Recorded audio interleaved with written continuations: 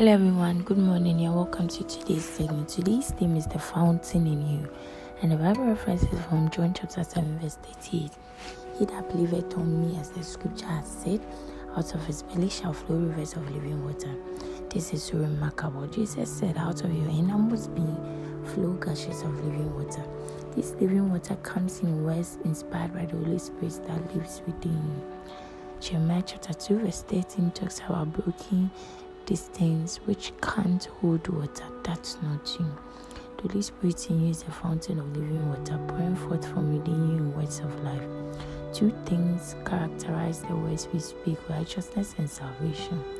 As we speak words of righteousness and words of salvation, our words lead men into righteousness and salvation. So we are those who turn men into righteousness and bring them into salvation. Hallelujah. Your words aren't ordinary. Through your words, righteousness is unveiled and many are convicted in their hearts for salvation.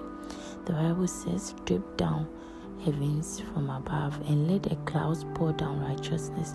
Let the earth open up and salvation bear fruit and righteousness sprouts with it. I, the Lord, have created it. Isaiah chapter 45 verse 8. For further study, read Proverbs chapter 10 verse 11 from the Amplified Classic Version and Proverbs chapter 18 verse 4 from the Amplified Classic Version. We are taking the Bible in 1 year, Judges chapters 12 and 13, and also Luke chapter 13 verse 1 to 21.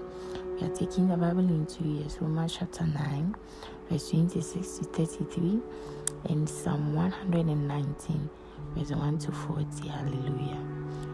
The fountain in you. You speak forth words of righteousness and words of salvation.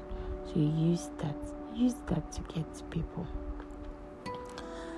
Kindly take the prayer after me.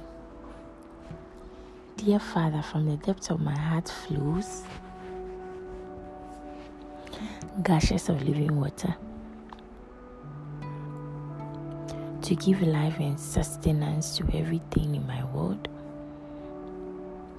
and in my environment. My words are impregnated with divine power, producing righteousness and salvation in Jesus' name. Amen. I love you dearly. Enjoy the rest of your day, and I'll speak to you tomorrow. Bye bye.